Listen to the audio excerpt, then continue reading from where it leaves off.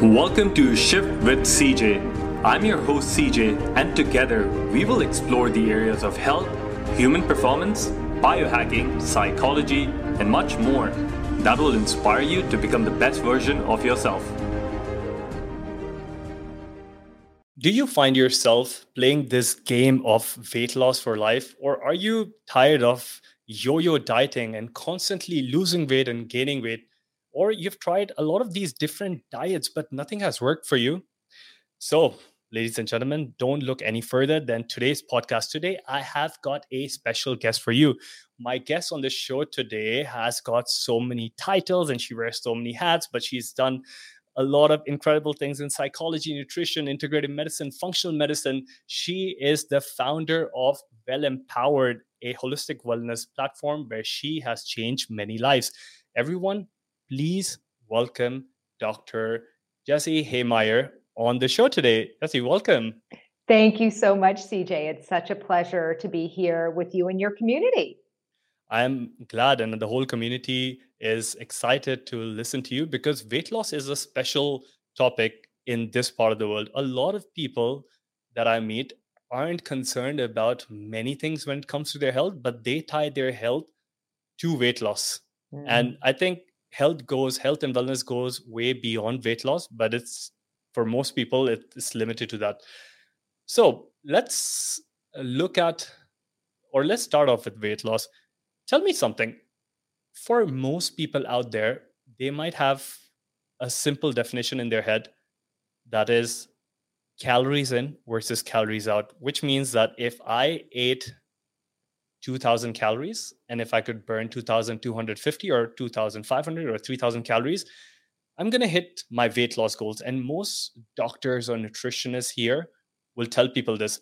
What's your take on calories in versus calories out? That is a great question, CJ. Well, my take is that it is a piece of the puzzle, but it's certainly not the whole puzzle.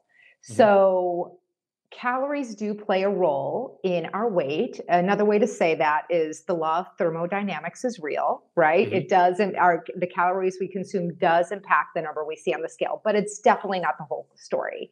Not all calories are created equally. So when I think about how nutrition, our food and beverages affects our weight, there are three ways.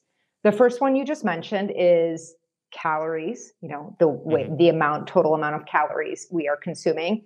The second way what we are eating and drinking affects the scale is the hormonal impact. So the way that our foods and beverages affect our hormone levels, everything from whether we experience satiety as a result of producing leptin and cholecystokinin, our satiety hormones, meaning we feel like we've been fed, we're full, we don't feel like we need to eat anymore, as well as whether we're promoting the production through our nutrition and beverages of leptin, of ghrelin, our primary hunger hormone, right? So the hormonal impact of our food and beverages is the second way that our weight is affected. And there are more hormones than the ones I've just mentioned, right? Insulin one is definitely a big one. When we're producing lots of insulin, we are pushing our body into metabolic conservation mode, also known as fat storage, right? So the way that our food and beverages impacts our production of hormones is the second way that nutrition impacts the scale. The third way is through inflammation. So the foods and beverages we're consuming, they are almost always either pro-inflammatory or anti-inflammatory. In other words, there aren't too many things that we'd say are net neutral, right? Just kind of fall in the middle.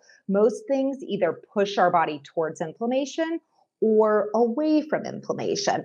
And when inflammation is elevated, our body is going to be in, again, metabolic conservation, AKA fat storage mode.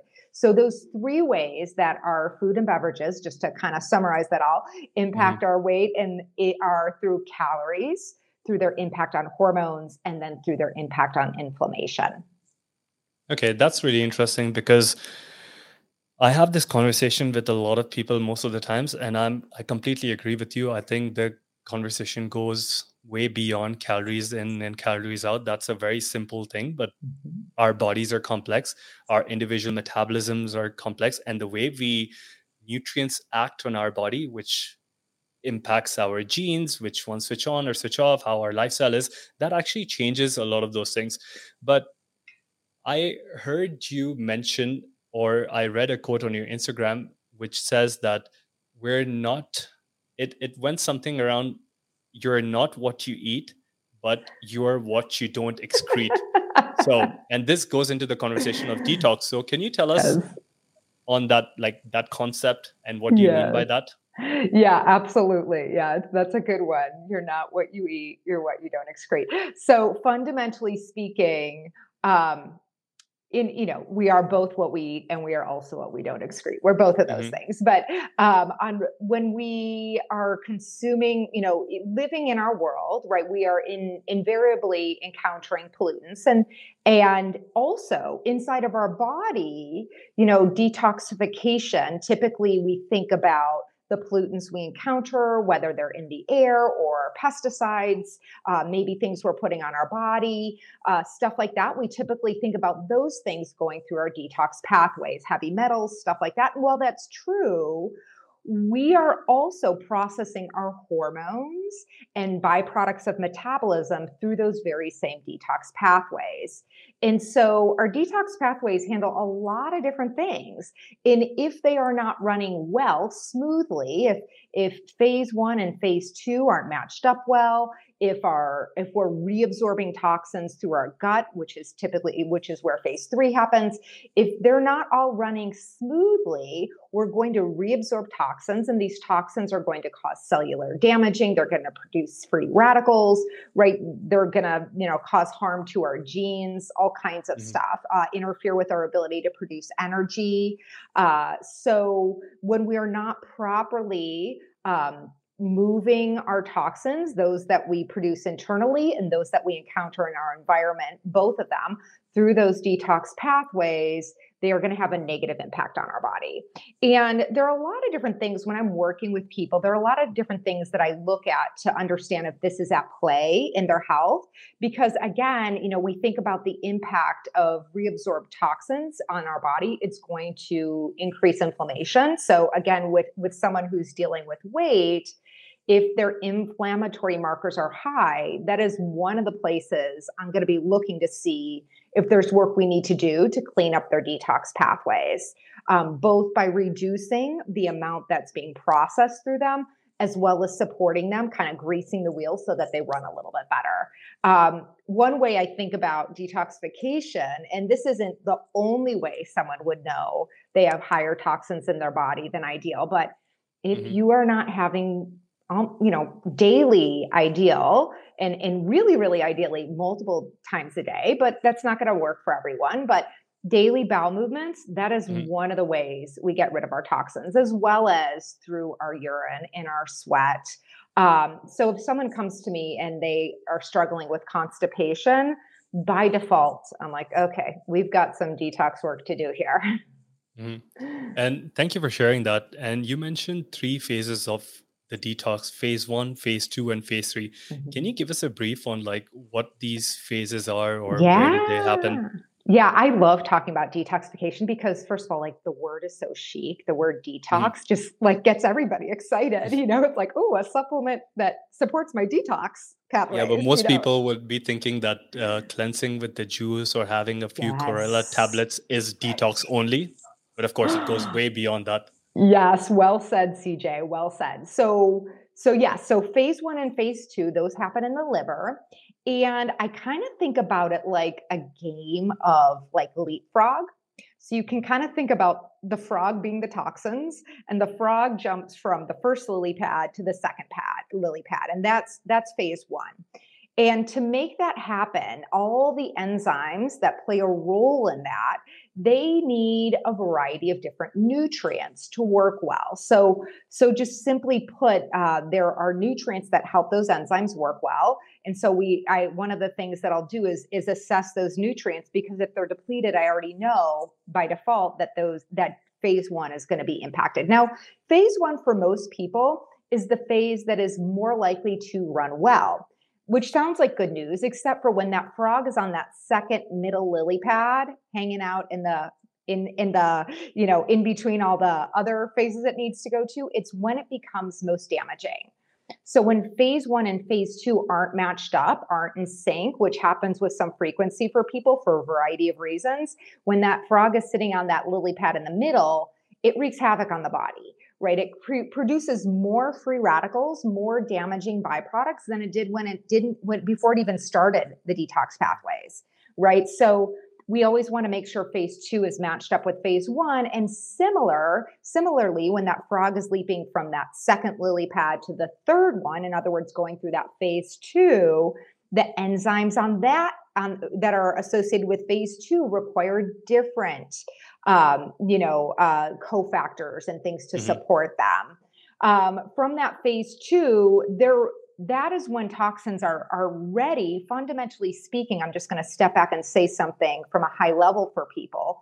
The detox processes are designed to move toxins, which are naturally fat soluble, which means they're absorbed and stored in our body. So turn them from fat soluble entities to water soluble, because we don't get rid of fat in our body. A healthy body doesn't let go of fat through urine or through bowel movements or through sweat or breath or anything like that, right? So the whole entire design of our detox pathways is to take something that starts out as fat soluble and turn it into something that's water soluble so that we can excrete it in our urine, in our bowel movements, in our sweat, and in our breath. Right. So once those toxins have gone through that second phase, so it's gone from lily pad 1 to lily pad 2, lily pad 2 to lily pad 3, then it's ready to get out of our body. So it starts to enter our digestive tract, which is where phase 3 happens. And if we're not drinking sufficient water, if we are not having daily bowel movements, which a lot of different things can contribute to that, a disruption of the microbiome, people being in a fight or flight state versus rest and digest, insufficient production of digestive enzymes, which is a little related to that last point, but all those, a lot of different reasons why someone might not be having a healthy bowel movement. But once it enters the digestive tract, from that phase 2 processing in the liver, then it's ready to exit our body. And so we just want to help get it out then. And this is an entire process that you beautifully explained, that it starts off with the fat soluble toxins, and then the body has this natural ability to convert it via different steps into water soluble molecules, which then can be excreted out. Now, you mentioned bowel movements is one, sweat is one, urine is one. Do you think a lot of people face detoxification issues because of our sedentary lifestyle, which means a lot of people have been sitting in air-conditioned rooms most of the times? They don't really go out and break a sweat. A lot of people, nowadays there's a lot of people doing this, but, lack of access to like saunas or places where they can really excrete those toxins out. Do you see this a lot? Yeah, definitely. I definitely see all of those, having people sweat. We want to capitalize on every way we can get rid of toxins. So certainly, making sure people are sweating and moving. I will say, as a whole, though, when I work with people, whether it's one-on-one or in a group, I always want to start where people are. Right. In other words, if someone has been sitting at their desks for the last decade, it's really unlikely my next recommendation is going to be, let's have you, get outside and start running in 90-degree weather or whatever. Right. But certainly that is, the trajectory will be encouraging someone to move towards optimizing every single point that we can. And then I will also add to that they are willing to, right? Because people need to be willing to do things that sometimes are just uncomfortable, right? True, especially when it requires a little bit of hard work and a little bit of discipline and a little bit of going outside your comfort zone. You mentioned there are different enzymes and cofactors and nutrients that are missing due to which people have a hard time in detoxifying. What is for you that one nutrient that you would advise anyone or everyone to start incorporating in their lives? Is it a binder? Is it a nutrient? Like what? Can Oh, that's such a What's the good most bang for the question. buck in Okay, I'm going to detox? make this super easy. Yeah. The most bang for the buck. Can I give you, well, I would say fiber and water. Okay, Really, cool. fiber and water, Yeah. right? Because when I think about the phase 1 and phase 2, that it is so individual, right? So, we want to make sure people have sufficient B vitamins because those Mhm. are really essential for especially phase 1 of detoxification pathways. But we also want to make sure people have sufficient protein because amino acids are essential to phase 2, Mhm. and antioxidants to clean up, even if somebody has detox pathways that are just humming along, that middle, that second, lily pad we talked about where the frog causes problems, so to speak. Mhm. We want to make sure we do have, vitamin C and CoQ10 and glutathione and beta carotene and all these wonderful Mhm. antioxidants to help dampen the impact of, what's just naturally happening in the body. But, across the board, I would say making sure people are, a natural binder is fiber, right? So if Mhm. I'm working with someone clinically and I do see a need for heightened level of detox support, you're totally right, CJ. I will grab a binder, right? Whether that detox support is required due to increased, their hormones out of balance, or heavy metals, or a disruption of their microbiome. I will definitely grab a binder to help support the removal of both the entity that is a Mhm. problem, as well as, especially when it comes to the microbes and the microbiome, right, the toxins they produce. Interesting. Thank you for sharing that. And this was relevant for me at this time because I'm going through a detoxification program or a protocol, and that's designed to detox heavy metals, toxins. But it involves a lot of suppositories, which a lot of people will not have, and EDTA and all of that stuff. But let's shift gears. One of the other things, in my opinion, and I want to check with you, is our sleep. A lot of people, especially in my part of the world, are either sleeping late or they're not sleeping enough. Well, let's not keep it to my part of the world. The entire world is not getting enough sleep. 80% of us are sleep deprived, and this translates into fatigue the next day and a loss of focus, loss of energy. But very few people talk about its effect on metabolism and its effect on weight.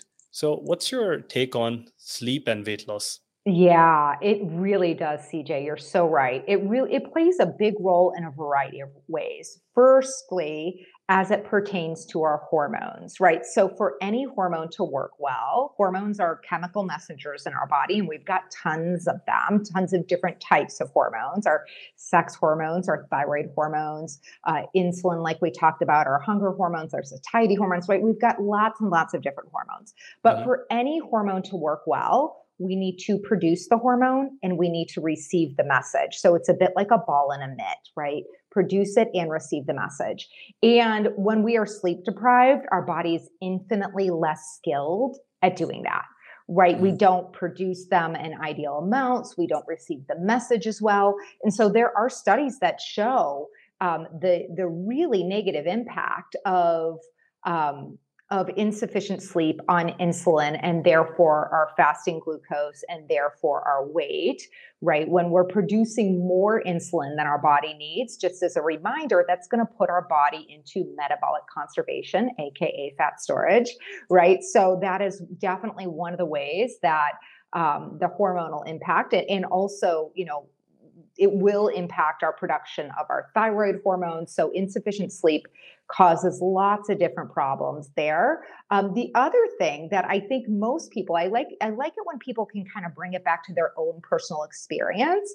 And so for all of your listeners, I invite you to kind of notice for yourself the next time, for whatever reason, maybe it's a typical day, or maybe you're traveling, or maybe you have a child Mhm. who woke you up in the middle of the night, right? The next time that you are sleep deprived, notice your hunger, right? Just notice what you're drawn towards and the way what you're inclined to eat, your Sugar. craving, right? Exactly. that's Bingo, bingo, that's bingo. where Right? that's where we And go. It's so true, right? Because not only because of the hormonal impact, right? We're not our brain's not getting messages very well, but also because there's a fundamental misunderstanding, right? Our body needs energy in the form of sleep, but it's like a case of mistaken identity. Our body confuses it, our brain confuses it for I need energy in the form of fast fuel. Sugar, sugar, sugar, sugar, simple carbs, white potatoes, rice, all those things that are the exact same thing, biochemically speaking, as the big old piece of cake. Yep. And you get even more in my own personal story. I feel even more drawn to some of these things, and even like just sweetness in my life. I feel like there's this whole sweetness thing missing in my life. And normally I would not reach out for anything sweet, but the days that I'm sleep deprived, that's the first thing I go to. And also I feel that because of this whole roller coaster thing that's happening with like your insulin spiking and then it dropping, it affects a lot of your daily activities like decision making, your motivation.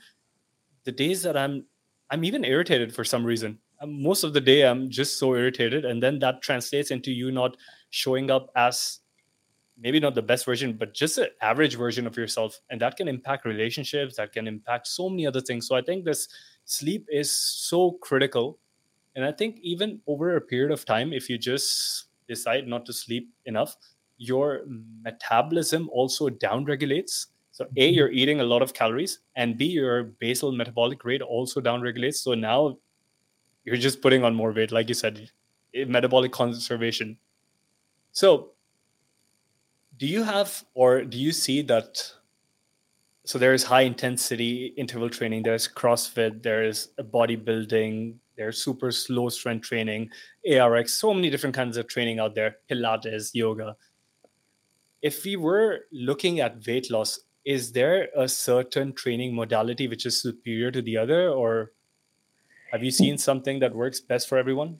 So I would say, in a perfect world, we don't have to just choose one, right? But the one I would say I encourage people to prioritize, right? If they're starting from a blank slate, or even if they're not, right? Maybe they do like working out and they're just trying to figure out what's best for their body. I am always going to encourage prioritization of the strength training and strength training at a meaningful intensity, right? So as you maybe know, I'm a big fan of slow strength training, that super slow strength training, Me right? too. Yeah. It's so I was a co-founder before I went to graduate school of the first high intensity boutique strength training facility in Chicago in 2002. And I sold my half about 4 years later and ultimately, went to grad school, but I still go there. So it's still open, 21 years later. And I'm a big believer in the slow strength training method for a few reasons. One is it's safe, right? Typically people get injured strength training because they're using momentum versus their muscle, right? And that's also what makes it very effective because you're just using your muscle, right? Not momentum. And then in addition to that, you're working your muscles in a very challenging way. So you're working to the point where you can't move the weight, but you keep trying for 10 more seconds and hitting that level of fatigue, or what we might say failure, even though none of us like that word, really stimulates the muscle to rise to the occasion and build more, to grow and build stronger, right? So that level of intensity is very effective and it's also very efficient. So you don't need to do it very much. Once or twice a week, if you're really doing pure super slow, is plenty. Now, not everybody's willing to, right? It's just too hard. They can't, they just won't do it if that's the only It takes option. some time to get used to it. Yes. And I think of it a little bit like, to me, it's a little, it's a practice in being both diligent and kind, right? I know I can count on myself to give 100%. I really do know I can. And so on any given day, I will give 100%. And there's a little bit of making peace with one day, 100% might be a little different than 100% another day, but either day it's 100%. So I find it a very interesting, almost like meditative practice, right? I don't know how you feel about it. Yeah. I mean, I'm pretty sore from my last workout. Every time I try it, I do get sore. Right now, what I used to do twice per week, a full body split of about 20 minutes, under 20 minutes of one exercise each. And super slow. For anyone who's listening and who didn't understand this, we're talking about a method in resistance training where you typically, for me, I put a timer of about 2 minutes and I lift the weight really slow, like 6 to 10 seconds up and on the eccentric and 6 to 10 seconds on the concentric. And what this does is it allows for greater utilization of the muscle. It allows for higher time under tension, and it allows for a bigger impact in a lesser amount of time. And for everyone who's listening, who most of us are familiar with, going to the gym, hitting a few body parts and having like maybe 10 or 15 sets done for it. Well, with this, you can do 1 or 2 sets per body part and it gives you like similar impact. So what I'm doing, Jessie, right now is that I strength train 3 times per week, and 1 day a week I'll do super slow training. 1 day a week I'll try to do more of a powerlifting sort of a training just to increase raw strength. And 1 day a week I'll do like a power training. So I'll just move weights really fast, because I've seen some studies that as we age, it's not just the strength and the muscle quality that we lose, but much before that, we lose our power. And athletes were able to keep up their power by using lighter weights, but doing more explosive kind of reps. Then that is also one road that leads to longevity. I love that. Any takes on that? You know what? I'm not familiar with that research, but I hope you'll share it with me after today's show, because I love that. That sounds great. Really great. I love what you've constructed there. Yeah. Okay.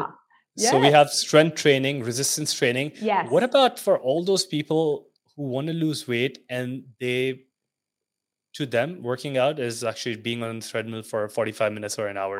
Yes. Okay. Well, and to say a little bit more about how strength training impacts weight, right? When we increase our muscle mass, we increase our resting metabolism, and that means we burn more calories all day long.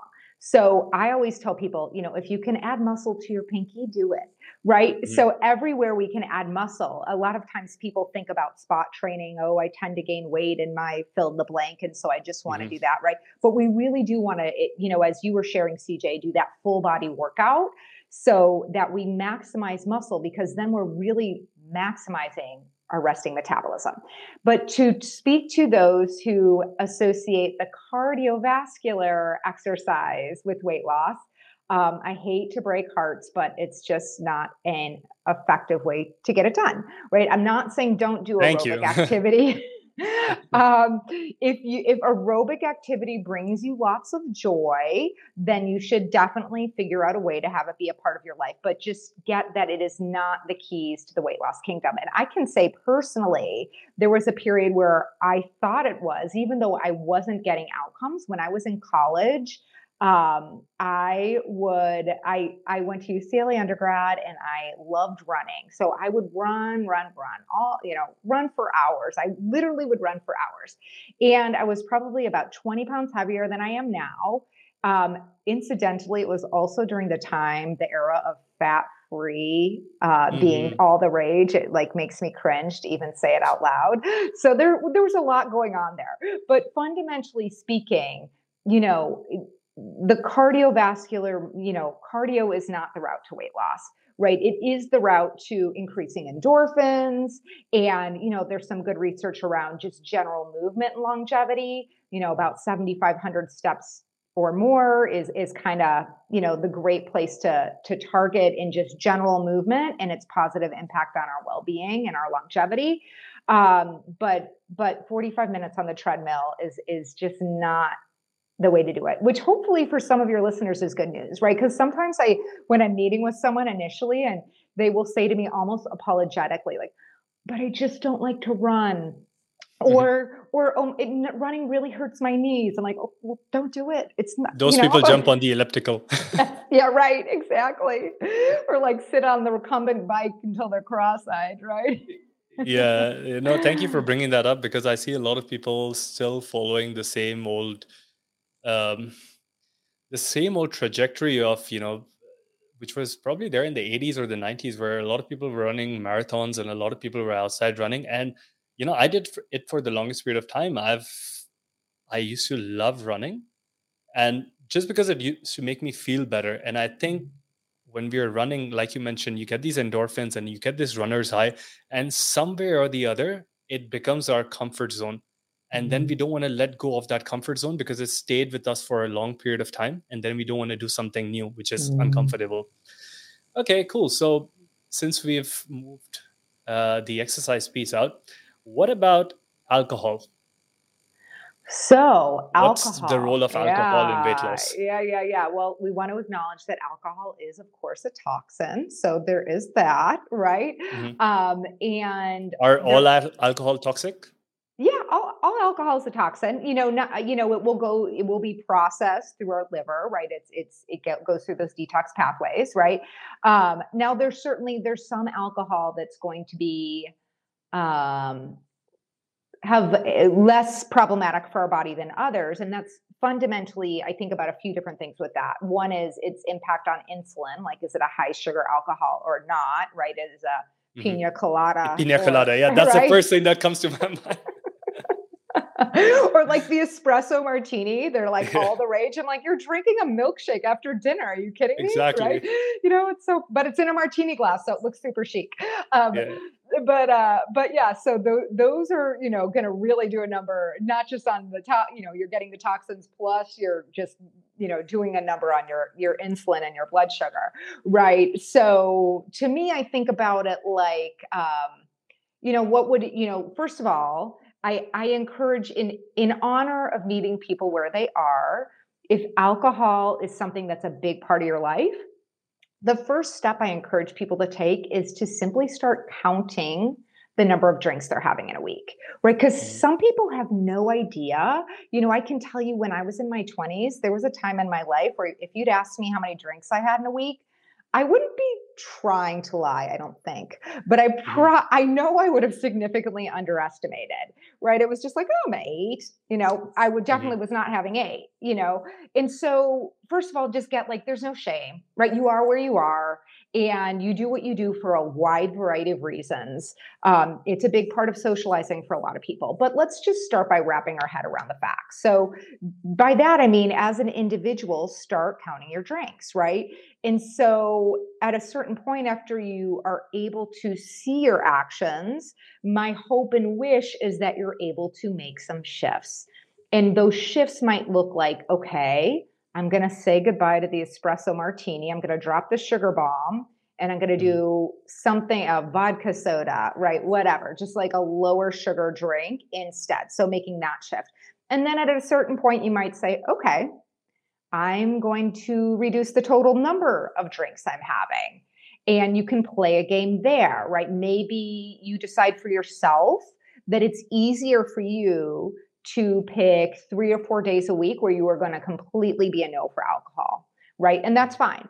But for other people, maybe it's easier for them to say, okay, I'm going to create an alcohol cap of, let's just say, again, we want to honor where you the individual is. So if someone's typically having 4 to 5 drinks, maybe you bring it down by 1 a night max, right? And you just Mhm. start chunking away at it, one foot in front of the other. And that's really one of the reasons why I think so many people fail to truly master this area of their life, their health and vitality and their weight, is because the plug and play diets that are out there are a little bit like asking people to go from knowing how to walk. Okay, I know how to walk well. Now, tomorrow, you're going to climb Mount Everest. What? Mhm. you know? Yeah, so all So, those diets that are on Instagram and you're just looking yay. at other people doing something. Okay. Yes. Yeah. So, yes, it is true that alcohol in excess, really, of about 4 to 6 drinks a week for women and double that for men does start to show up in the as it impacting longevity and increasing the risk of other diseases down the road. So okay, great, that's true. Let's not beat ourselves up. Let's just get into action. Let's start looking at where you are Mhm. and let's start looking at what your next best step is. Thank you for sharing that. Yeah, that's really interesting how alcohol just impacts our overall health, not just our weight, but our overall health. Because I also think that it disrupts even when we eat with alcohol or we eat around alcohol, it disrupts the entire absorption of nutrients, Mm. and it can lead to other factors like sleep deprivation or not having the right amount of sleep, less REM sleep. Sometimes when we're having alcohol, we're even making poorer choices on what to order.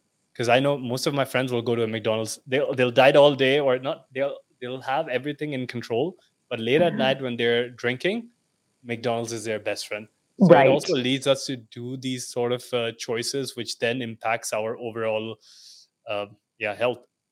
Yeah, Okay. absolutely. Yeah. And to your point, I love what you pointed out in its impact on sleep, right? Some people think, oh, but I sleep like a dream. Well, if you're tracking sleep, you'll start to see with an Aura ring or a Whoop band or, like that, you will see the impact of alcohol on your sleep cycles, on your recovery, all those different things. And then we have the double whammy of, when we sleep, our brain takes out the trash, right? That's when our Lymphatic neuroglymphatic system. system, right, is most active, is when we're sleeping. And so we've just put a bunch of toxins in our body and we're going to sleep. We're not going to sleep well, and our body's not going to be as good at getting those toxins out of our body. So, yeah, And lots of then you're going to different crave for impacts. sugar next day, and you're going to eat more sugar. Totally. Yes, exactly. So Exactly. it's like a vicious cycle. Yeah. Yeah, Mm-hmm. a lot of people who drink alcohol because they helps the individual fall asleep fast, so the sleep latency is Mm. higher, but then the sleep duration and the sleep stages and the sleep disturbances, which you can, like you mentioned, you can read up on an Aura ring or a Whoop band, is off the chart. Like, especially even if the days I would have one or two single drinks of Mm. alcohol, even if I time it 3 to 4 hours before my sleep, I know for a fact that my HRV is going to drop that day, and I can Yeah. see it. It's like no matter what I try to do, it's just going to be there. It's a part of it. And a lot of people also get into more depressive states or have a low outlook on life the next day, because again, the trash is not going out of the brain, so it's in the brain and then it's going to stink, right? That's right. Yes. So well Yeah. said. Mm-hmm. Mm-hmm. So tell us, we let's look at something else. Now, there is a very big thing around the world around supplements.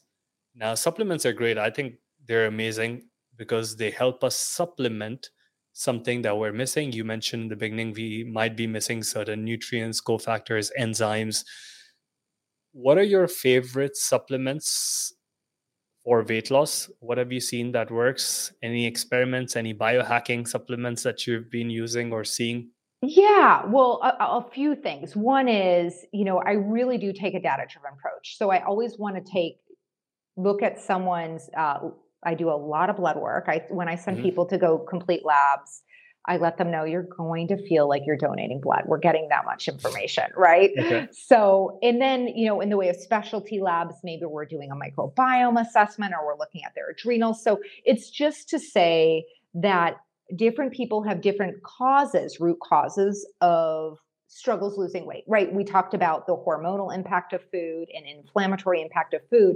In inflammation, for example, there's only one way we can know if inflammation is elevated in your body, and that's with a lab test, right? Sometimes people will come to me and they'll say, oh, I feel inflamed, and I'll ask them how it shows up, and they'll say, oh, my skin's red, or, my joints hurt, or, I'm bloated. But Bloated, yeah, most of the yeah, times. yeah, yeah, yeah. But more often than not, people are dealing internally with a state of chronic inflammation without any symptoms. The Mhm. only way we know is by getting the labs. Are So, you looking at C-reactive protein or exactly. HS? HSCRP, HS, yeah. yeah. And then homocysteine is another one I look at a Mhm. lot. There's some specific to cardiovascular inflammation that I'll look at too, but Mhm. those are the two big kind of systemic ones that I'll look at for sure. And then, of course, there's some specific to the microbiome and digestive tract that I'll look at as well. But, with those, okay, so thinking about the common causes of people struggling with weight loss, one is, making sure insulin sensitivity is really humming along. And that to me means their fasting insulin is 7 or less. And just so people know, labs typically say it's normal until it's about 19. So optimal is very different than lab normal. So Yeah, they put you in the same category as an 80-year-old from the 1970s data. truly, truly, truly. Yes. So when that comes into play, one of my favorite supplements is going to be berberine. And, berberine does, as I'm sure you know, CJ, does so many great things, right? It's going to positively impact cholesterol panels. So for people who have high LDL, low HDL, high total cholesterol, they're, all that jazz, small particles, right? Berberine is going to be fabulous. And it's going to help support insulin sensitivity. How I dose it when I see insulin is elevated is I'm going to do 500 milligrams 3 times a day, which is different than what it says on the bottle. But again, I'm going to do it based on lab results. So we want to make sure people have lab results. And I would very much discourage, for the person who's like, oh, I have 5 pounds to lose or something like that. I would very much discourage berberine, because if your cholesterol is normal and you start taking berberine, you will likely lower your cholesterol and perhaps lower it to a point where it's so low, your body then struggles to produce sex hormones. Yeah, so you have endocrine problems. Yeah, Okay, impacts your interesting. cortisol production, impacts your sex hormone production, because all those things are sex hormones, and cortisol are produced from cholesterol. Cholesterol is like to The mother sex hormone. Yes, exactly. Right. You got it. So, but that's what I would say. If insulin is elevated, for sure, I'm going to be reaching for that berberine. If inflammation is elevated, I'm going to be reaching for a very specific form of curcumin called Mariva, because it's the one that I have found has the biggest impact. There are lots What's of different. difference? Yeah, Mariva.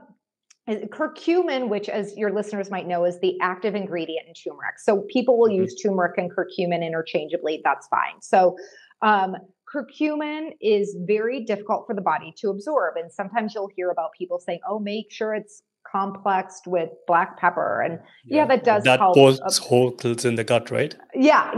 Right. And so this specific form, it's a patented form of curcumin, but a lot of different companies use it. So it's not like you can only find it in one place, but it's called Mariva. And studies show that it has its biggest impact. And then clinically speaking, I can definitely vouch for that. I've played with different curcumins, and by far, this is the one that I found has the biggest impact on measurably lowering inflammation. So for someone whose HSCRP is up, I'll probably only hit the curcumin super hard if it's over 3.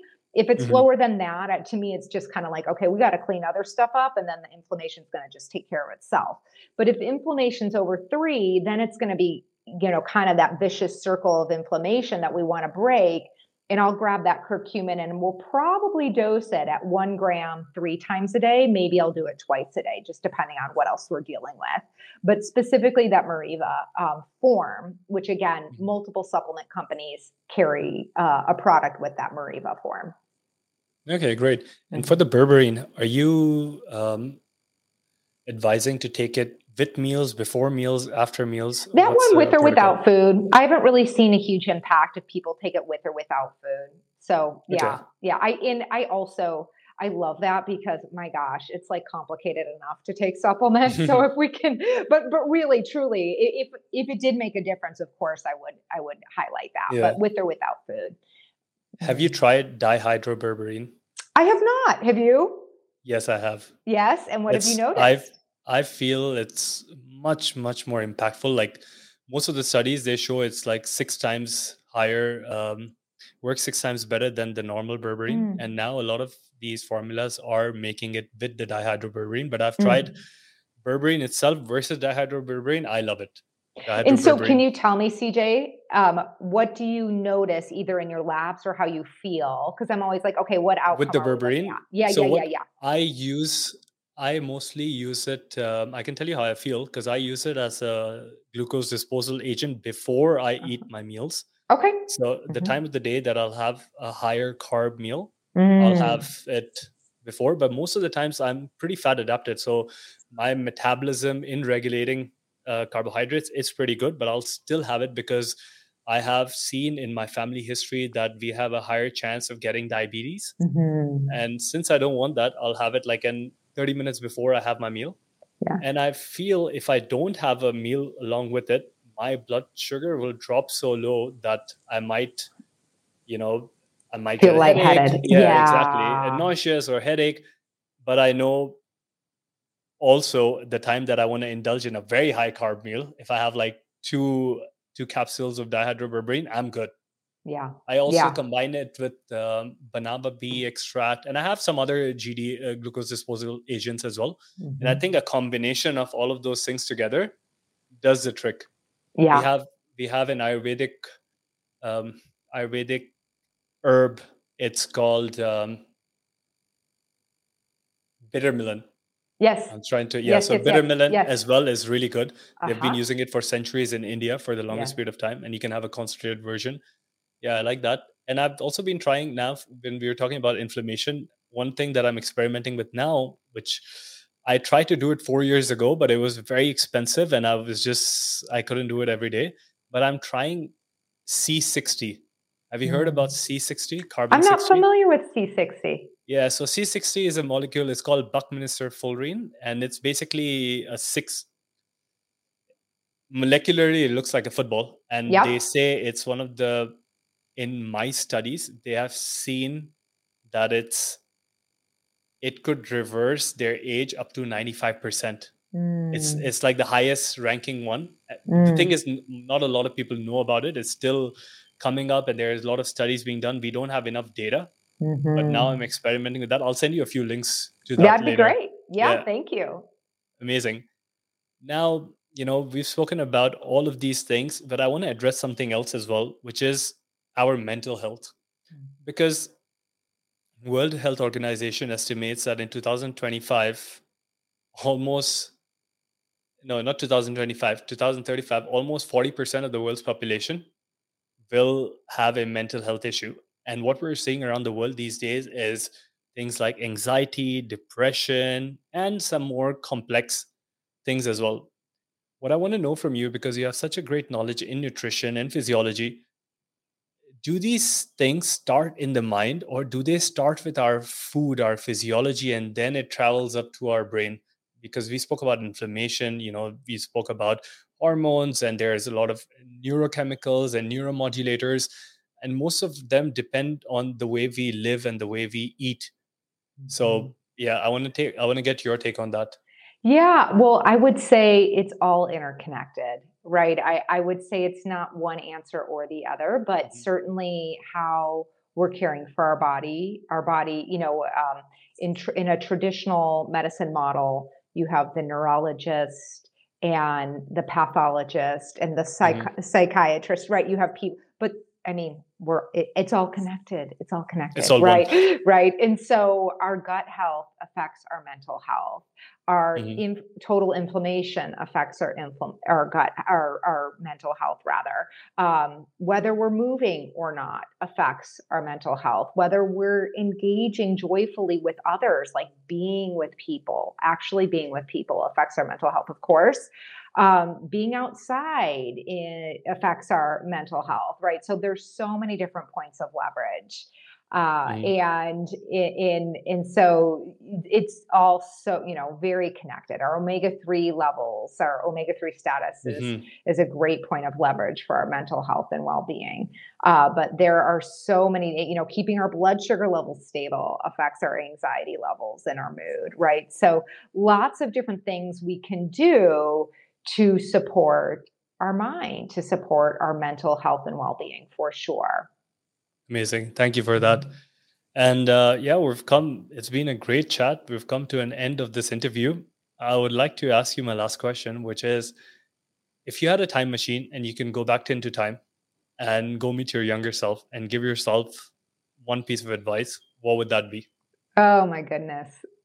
I would tell myself, especially, one of the reasons why I so love working with people in the area of weight is because I struggled with it for so many years, for over a decade. I grew up dancing. And to me, I think it's really interesting because I always used to say, I love, love, love dancing. So I don't regret having grown up dancing at all, but standing in front of a mirror, looking at yourself for 20 hours a week when you're 14 is not necessarily the best thing, but now everybody has an experience with it being on Zoom and social media. Yeah. So welcome, it's kind of funny, kind of, but anyway, so to me, it was such a source of struggle for me. And at one point in my life, in my mid-20s, I kind of surrendered to the universe and the powers that be. And I said, if you will guide me and collaborate with me in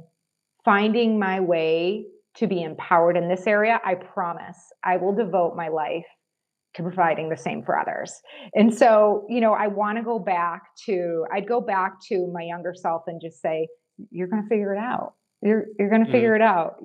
That being said, I think the struggle was an important part of my devotion, right? Because, how do we make change? It's a little bit, there's the carrot dangling, the future we envision or intend. And then there's the stick on the back, like the suck, to be quite frank, right? Yeah. And so I kind of, as much as I think about my younger self, and it tears me up, and it tears me up to see other young people when I can see them struggling. But at the same time, it's like that was so crucial to me finding my own way and developing tools. And of course, that's always being in the evolutionary game means we're always developing tools, but to contribute to others meaningfully in this area of their lives. Amazing. Thank you for that. And young people, if you're listening to this, it's okay to be confused. It's okay to struggle a little bit, but you just don't get disheartened, because at the end of the day or end of the week or end of the month or end of a few months, you're going to figure it out. That's bound to happen. Just be patient, wait, be curious, and give it 100%. Life is the game of life is that once you fail, you'll start seeing success. It doesn't happen the other way. Someone or the other has to fail in something in their life, and that's a stepping stone to envisioning greater possibilities, getting a better clarity on things, and then you use that to your advantage. Use the universe to your advantage, because it's always working for you and not against you. So that being said, Jessie, thank you so much for all the great things that you've been doing, all the lives that you've changed, all the great conversation that we have had. If people want to find out more about you, maybe they want to get in touch with you, maybe they want to book a session with you. I know that you have a course online, which is going to start soon as well. And you do a lot of seminars and a lot of other things. How can people get in touch with you? What's the best way? Yeah, so please visit me on my website, wellempowered.com. And as CJ said, I'm going to be launching a course in the fall, and it's going to be basically by acceptance only. So you can engage in a complimentary 30-minute consultation, whether you're someone who would be interested in the course or working one-on-one. That 30-minute complimentary consultation is there for you to sign up for. And then also when you do that, you will get access to I've got a big library of free webinars that are on my free website gifts. also. Amazing. Yeah, for sure. Absolutely. So yes. And then on Instagram, you can find me at Well Empowered. Great. Amazing. Thank you so much. And this is your host, CJ, signing out from the Shift with CJ podcast. Everyone, have a great day, great week, great month, and a great lifetime ahead of you. Stay empowered. Take care, guys. Your time and presence with us through this podcast is highly appreciated. If you want to learn more, then head over to our website, www.shiftwithcj.com.